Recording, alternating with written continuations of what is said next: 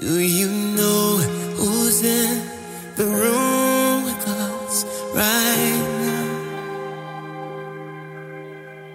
He's the very same God who stared death in the face, took back the keys and kicked open the grave. That's the God who's in the room with us right now.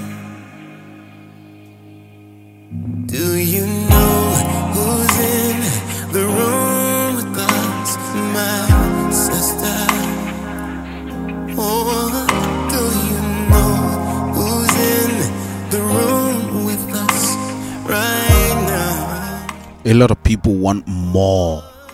They want to experience more in their relationship with God and in their Christian walk. But the question is, where's the fruit of the measure that you have taken in already? God doesn't accept past glory.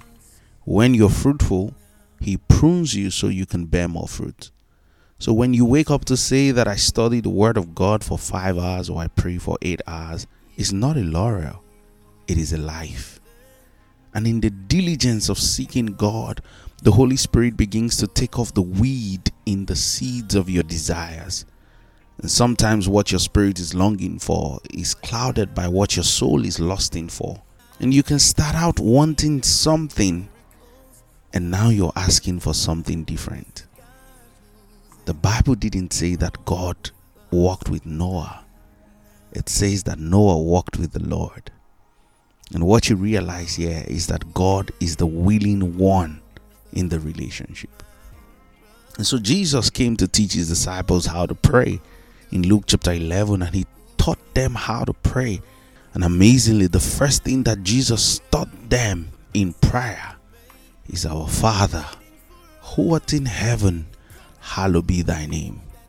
Friends, you need to realize that what Jesus was teaching is that our awareness of God's presence and attentiveness to His presence, all in adoration of His name, is the most important part of prayer. Friends, we must reduce ourselves to the full awareness of God and attention to God. And with this reduction, seduction loses its power. The clouds and dust of our self-effort and self-consciousness can only be settled when we get still with Him and with Him ever before our face. And the purpose of prayer is to produce a consciousness of the presence of God. And there is no other accomplishment that is greater than this. And there's actually no other way to accomplish anything outside this. When you give Jesus His proper place in your life, everything else begins to fall into their rightful place. Have a blessed day, friends. Do you know who's in the room with us, my brother?